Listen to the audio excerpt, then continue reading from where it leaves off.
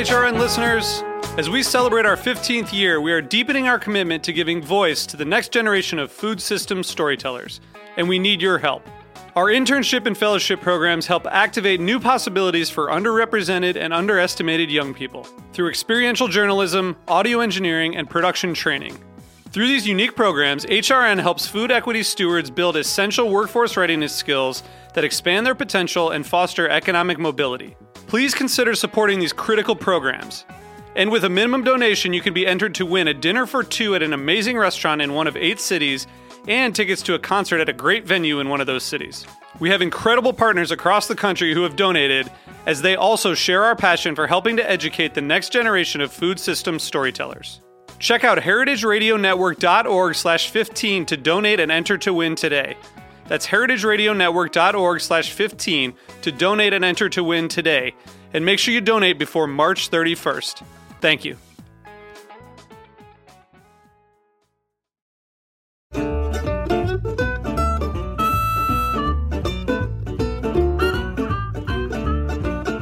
Welcome to Jupiter's Almanac. I'm Matthew Rayford, the great-great-great-grandson of Jupiter Gilliard, a former slave who bought the land I now farm in Georgia nearly 150 years ago. Through the years, my ancestors have passed on some essential and hard-earned wisdom about growing and producing the food we eat. It's my great honor to share that inheritance and to invite other farmers from Georgia and around the country to share their tips with you.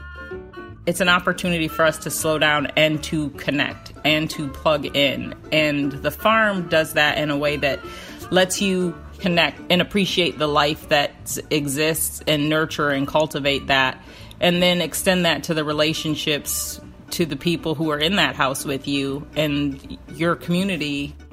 So, if you are just starting out, reconnecting with the land, or a seasoned farmer, join the conversation.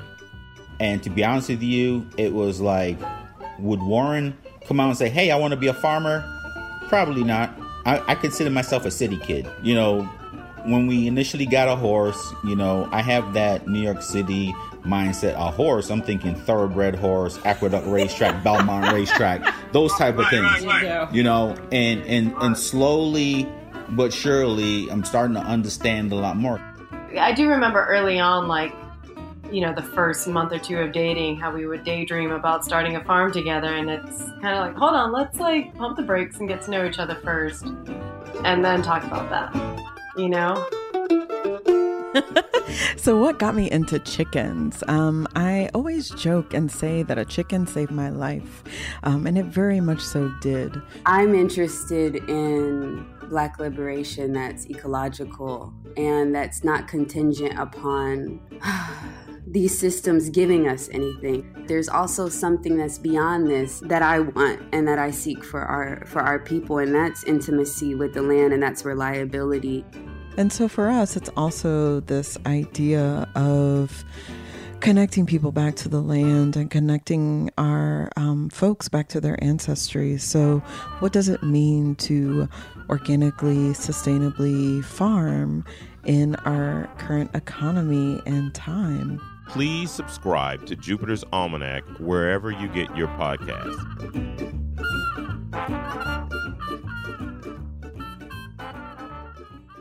This episode of Agave Road Trip is brought to you by Sombra Mezcal. Sombra Mezcal actually helps build the brain cells of the children in rural Oaxaca.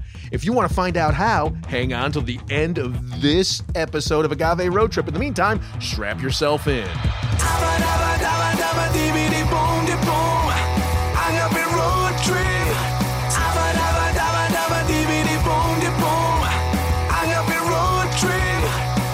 I am Lou Bank. And I am Chava Periwan. And this is Agave Road Trip, the podcast where we help gringo bartenders learn about agave and agave spirits in Mexico. And life and love. And what else, Lou? What else do you want to teach people about? There is nothing more than life and love, Chava. That is the beginning, the middle, and the end. I know. So great. Okay, so this is the coronavirus episodes.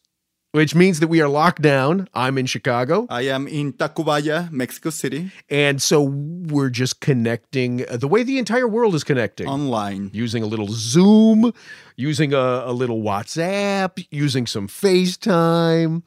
And we're mining through these old interviews that we put together over the last couple of years. And Chava, we were speaking to Catalina. Which one is it? Is it Catalina Navarro Sanchez or Catalina Lopez Velasco? I am not very sure, but I'm pretty sure. I think it's Navarro. This is teacher Chava making the disclaimer that ancient Chava promised. Her correct name is Catalina Lopez Velasco. There you go.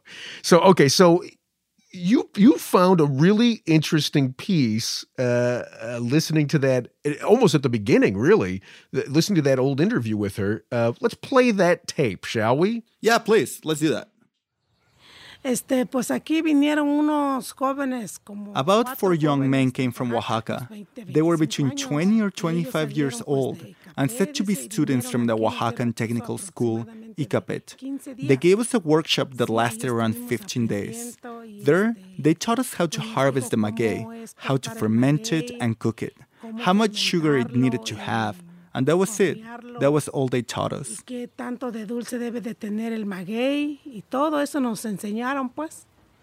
Okay, so I gotta tell you, Chava, I find that fascinating for so many reasons. Yo, and it's craziness. Like, are you kidding me? It's this, because Mixteca Alta is a massive piece of land, and you had so many people that had agave and did not know anything about it. They did not know you could eat it. They did not know any of the technologies that will make that a valuable asset. Right. And so it's like many things in Mexico, it makes me stop and think, okay, are we hearing one person's point of view, or was this actually true of the whole community? And for me, like, I really want it to be true. I want it to be accurate that until those kids came out from the school to teach these people how to make agave spirits, before that happened, agave was just this thing that grew around them. I think so, yeah. I want to think that because, so often I hear that this is a thing of tradition and of heritage, and I get that. I really do understand that and clearly appreciate that. But I also get frustrated when I hear that nobody can start from scratch and do it right. Right? Yeah. Like, there's definitely all these people that say, unless this has not ran in your family for 4 generations, you don't have the right to start. Yeah, you don't have the right. You don't have the right. And that drives me nuts. That makes me crazy. But, so that's one piece of what I find fascinating about this. But the other piece that I find fascinating is, I talk a lot about the fact that anymore, while I really do love the taste of these spirits, if it turned out I was allergic to agave tomorrow, I wouldn't stop doing what I'm doing, because to me, it's no longer as much about the spirits as it is about the people. And, the expression of this multi-generational wisdom, of this viewpoint of how to approach life, the way it manifests here most frequently in the USA, I think, is in this 750 milliliter bottle that's labeled mezcal, right? Yeah. But I think it goes so far beyond that, and I think this is sort of a it's one sign of that, because okay, there's no heritage in Catalina's family or her husband's family of making spirits in this traditional way, this really hard, difficult way, and yet they do. Why wouldn't they have adopted the easier way of fermenting in a closed system? Yeah, there's also some practical reasons behind that. Like, something that I found fascinating, what she was saying, is that they did not have a lot of the tools when they started. And so they didn't know how to meal the agave, so they just used the floor. They used what they had around them, and another thing that was boggling our minds was that in that area of the Mixteca, we had these hybrid steels where they had a stainless steel vessel on the bottom, and then on the top it was clay. And I remember saying that, and we were just like making all these speculations about how had they come to it. We sort of addressed that in another of our episodes of the last season. reason. But what Catalina said is these kids came by and that's what they had. Right. And in my mind, really, it's probably they just found a cooking pot in the town. It's like, okay, this is going to be the down vessel. And then they found another cooking pot made out of clay. And it's like, okay, this is going to be the top of the steel. And they sort of started out with what they had at hand. And I think even if Catalina's family did not have a heritage of mezcal making, they have the heritage of living in rural Mexico. And I think that's so much more relevant to making a spirit that has all that information. Because as you say, like, yeah, it's like mezcal can be made in an industrial way, and it doesn't tell you anything about really what rural Mexico is about. It tells you a different story. That could be a real interesting story. But I think what's very beautiful about her spirits is that you drink that and you're immediately in the Mixteca Alta. Yeah. It takes you travel. Yeah, absolutely. It's a round trip ticket. It is, and sometimes one-way ticket, to be honest. Sure. Depends how much of it you drink, but sure. Yeah, I mean, yeah. In particular with that community too, because that's so far into the Mixteca. That's you're getting there in a half-day drive. Even though it's, I don't know, 90 miles maybe? Yeah, and something that I also found amazing about her is, remember, she also had this spirit made out of this fruit that none of us had ever seen before. Yeah. It was, I think they call it itanduchi or something like that. Can you recall the name of it? Oh, I can't. But like when you're saying itanduchi, right? The name of the community was Yutanduchi. Yeah, correct. Yeah. But it was nice. I've got a bottle of it, and it's rather nice. You kept a bottle? Yeah, I did. Yeah. Oh, interesting. Did I ever tell you? If we did this in another episode, stop me. But did I tell you the story of how we came to meet Catalina? I don't think you did, really. No. You mentioned her. Actually, that was a big question I had. How did you get to meet a lot of the people that we visit on that trip? But no, please shoot. Yeah, so once a year I do a trip with Jason Cox, the guy who owns Cinco Sentidos agave spirits, and Jason is like fluent freaking Spanish. He's great. But he's this really tall, thin white guy. I remember once we were in this community and this little kid walked up to him and said something to him in Spanish, which I didn't recognize, of course. And Jason just started laughing and he looked at me and said, "That child just said I am the tallest, whitest person he's ever seen." So Jason and I once a year will get into a car and we'll drive for a few days in search of some new to us mezcaleros. And what we have found is when you go on these back roads, it's not like there are a lot of options. It's usually one road for most of the time, and there might be a couple of turnoffs. But basically, if you see somebody walking on that road, you know that they're going to the same place you're going. So you invite them to jump in the car, and they inevitably ask what two gringos are doing out in the middle of nowhere, and we explain that we are looking for, and we say mezcal, right? Because if we say agave spirits, they're gonna think we're pretentious or something, or we don't understand mezcal. So we say mezcal, and sometimes they have places to point us. So we picked up this lovely couple. And that was the case. They said, "Oh, well, you have to go here and here and here. Like once we get to the town, you take a right and then you make a left, and you'll see Catalina." And so Catalina could not have known that we were showing up, right? Because we didn't know we were headed there. Yeah. And Jason and I get to her place, and usually when I show up to a palenque where they make agave spirits, when I show up, it's gonna be like 2, 3, 4, maybe 5 stills.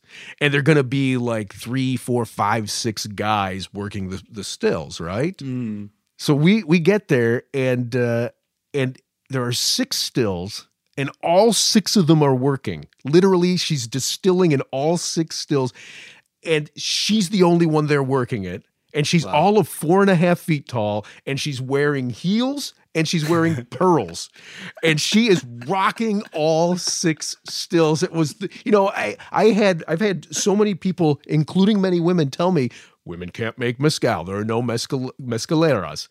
And I thought right here is the living embodiment of just how wrong you are. Yeah, and she's amazing. I think that was one of the interviews that I loved the most that we did during the whole trip, because she was so full of stories. Yeah. She was just like a never ending, and you were in a schedule. You were like, kids, we have to get the hell out of here. We have to do the interview about the horno, get all the information you need, and let's jump back in the car. It was like, wait, Lou, she's talking about a revolutionary event that changed the way they made spirits in this town. And that was nice. That was really great. Well, okay, so we're almost at the 12-minute mark here. So we're going to wrap it for this episode, but for the next episode, do you want to give her a call and ask her a question? I'll try to give her a call. We have to understand that she lives rather far away from what most people call civilization, but let's try it. She might, take it and tell us. But you have cool something stuff. specific you want to add? Like you had a specific story you want? I have a few questions that I would love to ask her. Yeah, absolutely. Okay, let's wrap this and let's call and see if it... Okay, so this has been Agave Road Trip. See ya, guys. This episode of Agave Road Trip was brought to you by Sombra Mezcal. Sombra is a proud member of the 1% for the Planet Committee, donating at least 1% of sales to certified environmental charities and local education initiatives in Oaxaca, including Chava, opening doors, an after-school program in Matatlan. You know anything about that? Well, that was one of my favorite things that I was able to see from the start. And Matatlan, it's rather small. And, there's all this talk about if the benefits of mezcal making, of this amazing boom of mezcal making, have translated in the communities. And things as basic as education had gotten better. And that's, problematic. But what Sombra did was like, we're getting bigger. Let's get bigger with the community. So they started funding the local library and started a language program, because a lot of the kids, they have parents that speak some English. A lot of these people have lived in the United States for a while, and they're really interested in getting better at this language, but there's not such thing as an English after-school program. And that was the first thing that Sombra started doing. And now it has morphed and changed and grown in a lot of different things. I think they even have like a dance program or something like that. They have photography classes. Nice. But it's just this nice thing that kids can do after school instead of just like playing PlayStation or whatever. That's beautiful. So, if you want to drink delicious mezcal and destroy your brain cells while building the brain cells of the children in the town of Matatlan where the mezcal was made, go to sombromezcal.com and you can order a bottle online to be delivered to you. But if you drink as much as Lou does, you're really going to destroy your brain cells. So don't. Just drink a tiny little bit. Be responsible. Hang on, road trippers. We're not done yet. We've got an episode of Chava and Lou's Chat Fest coming up. Welcome to Lou and Chava's Chat Fest, the podcast within a podcast that has absolutely nothing to do with agave spirits, or rural Mexico. Chava, what do you got to chat me up with today? Well, Lou, I think we've said this many, many times, but you and I can't be more different. And I think that even our childhoods, not only because you come from a very different place than I do, our childhoods were fundamentally different because we do happen to have different religions. And yes, we have different religions, correct. But, which I believe you don't practice. I don't quite practice these days, I guess. But yeah. But I think a lot of the beauty about religion in Mexico, it's, as a friend of mine will say, it's more show than practice. It has to do more with the festivities and like all the excuses that it brings you to have a good time than really to go to church and all that stuff. Okay. I think I fundamentally agree with that. And I think one of my favorite memories in my childhood was Los Reyes Magos, the Wizard Kings. And my family and my parents always told us that Santa Claus was a gringo invention. Oh, it's absolutely true. Santa Claus was invented by basically Coca-Cola. Well, yes, and he was like, who the hell will believe a fat dude is coming down a chimney? And look, kids, we don't even have a chimney. So they were very emphatic about letting us know that Santa Claus was not going to make it to our house. If some of our friends were getting access to Santa Claus, it's because their parents were tricking them. But Los Reyes Magos were the real thing, the Wizard Kings. And the Wizard Kings were way cooler because A, there were 3 guys So more gifts were involved. You were making your list, targeting each different guy for different gifts. And hang on. Sorry, point of clarification, because this is really interesting to me. So were there like specific things you would ask of each person? Like you knew that the king from, I don't know, from Spain, is he one of the wizard kings? I'm not sure. Actually, like now that you say that, I'm not absolutely sure of the origins. I believe they just come from like east, west, and south. But did you have like, okay, there's the king who brings you things made from plants and the king who brings you things made from metal? Like, is there a way to distinguish what you ask of each of the three kings? Well, we never did such specific semantic distribution. Like we were like four, yeah. Like we were four. We're just like the guy with the elephant brings the big things. The guy with the camel brings like the dry goods. I don't know. I can't remember the logic behind it. Okay. Anyway, sorry to interrupt. You know how specific I like to get on these things. Absolutely, and I think that's good. But the coolest part, the real cool part about this is that my parents will go to great lengths to leave different traces of the animals around the house. So I remember when we were living in Michoacan, we had a small garden, and my mother crafted like if the elephant had crossed the garden. So she will like draw the paws on the earth. So we were like, wow, there was a massive elephant here. And they never went to the length to leaving poop behind because I guess they were just afraid that like that was just dirty. But they were. Yes, I think it's fair to say poop is dirty. Yes. And we will also leave like little snacks for the Wizard Kings because they had been working a lot, so they were getting to our house. But just for the Wizard Kings, not for the animals. Buckets of water for the animals. Oh, that's nice. That's sweet. Yeah. So like they will have. My mother said that actually that was the hardest part: eating the snacks and throwing away the water that she had filled with the buckets of water. that was the really muscular part. But it was awesome. So. I'm curious, was this just something that your mother did? Or is this something that all mothers in Mexico, well, not all, clearly, but a lot of mothers in Mexico would do? Well, and I'm pointing to my mother about doing these things because my father, in the meanwhile, was buying the gifts and hauling them back to the home. So, like that day, like all the toy stores were closed really late. So the father will go like at 6 p.m. outside, get all the gifts, bring them back to the house. Hang on. Are you telling me that all gift purchases for the big celebration of the year are last minute? Well, I will claim that. I don't know. That's just how my parents did it, but I wouldn't be so proud. Mañana. Seriously? Well, that's how they did it. That's crazy. Yeah, they actually have this story where I really, really wanted an electric motorcycle, like a 4-wheel motorcycle when I was a kid. Not like an actual motorcycle, but just like one of these battery operated things that you'd ride on a sidewalk. Yeah, you can run faster than the motorcycle, but it's still cool. It's just like a style thing. And I was like 4 or 5, and my father said we're in rural Mexico. Trying to find something like that was extremely specific. So he had to travel like all the way to Morelia. That was like 4 hours away. Yeah, they have an epic story about that one. Wow. Nice. Okay. Well, so that's my Reyes Magos story, Lou. That's the end of it. That's beautiful. Well, then for the next Chat Fest, Chava, I'll tell you a story about growing up Jewish in rural Chicago. Suburban Chicago. Oh, no. It was rural when I lived there. Seriously. Like, I was in the middle. When we moved into that, I'll save it for the Chat Fest. Okay. I'll see you next time, Luke. Hasta pronto. This has been Agave Road Trip, the podcast that helps gringo bartenders learn about agave spirits. Your hosts are Lou Bank and Chava Periban. Sound engineering by Roy Sierra. Theme song performed by Gabriel Oliveira and Mark Rico. Sign up to become a road tripper and listen to more episodes at agaveroadtrip.com. If you enjoyed this podcast, please let us know. And if you hated it, recommend it to your enemies. You can also find us on Facebook and Instagram. Lou is in charge of our social media, so if he happens to sound like an old man, forgive him. He is one. Agave Road Trip is a production of 10 Angry Pitbulls, Inc.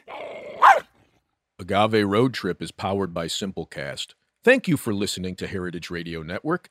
Heritage Radio Network is food radio supported by you. For our freshest content, subscribe to our newsletter. To subscribe to the Heritage Radio Network newsletter, enter your email at the bottom of our website, heritageradionetwork.org. Connect with Heritage Radio Network on Instagram and Twitter at heritage_radio. You can also find Heritage Radio Network at facebook.com/Heritage Radio Network. Heritage Radio Network is a nonprofit organization driving conversations to make the world a better, fairer, more delicious place. Heritage Radio Network couldn't do that without support from listeners like you. Become a part of the food world's most innovative community today. Subscribe to the shows you like, tell your friends, and please join the Heritage Radio Network family by becoming a member. To become a member of the Heritage Radio Network, click on the beating heart at the top right of our homepage. Heritage Radio Network can become addictive. Programming you hear on Heritage Radio Network can drive you to eat, drink, and listen to more programming on Heritage Radio Network. If it drives you to drink, please do not drink and drive. Drink responsibly. Eat responsibly too. And listen to Heritage Radio Network responsibly. To listen to Heritage Radio Network responsibly, wear protective earbuds. While wearing protective earbuds, do not drive or walk. Sit in a comfortable chair. If that comfortable chair has a hard seat, please remember to get up and stretch every 30 minutes. If you get up and stretch every 30 minutes, do not stretch beyond your abilities. Stay within your defined stretching capacity and consult a doctor who specializes in stretching. If you do not have a doctor, listen to all the shows on the Heritage Radio Network. There has to be at least one doctor among the Heritage Radio Network podcast hosts. Thanks for listening. Agave Road Trip out.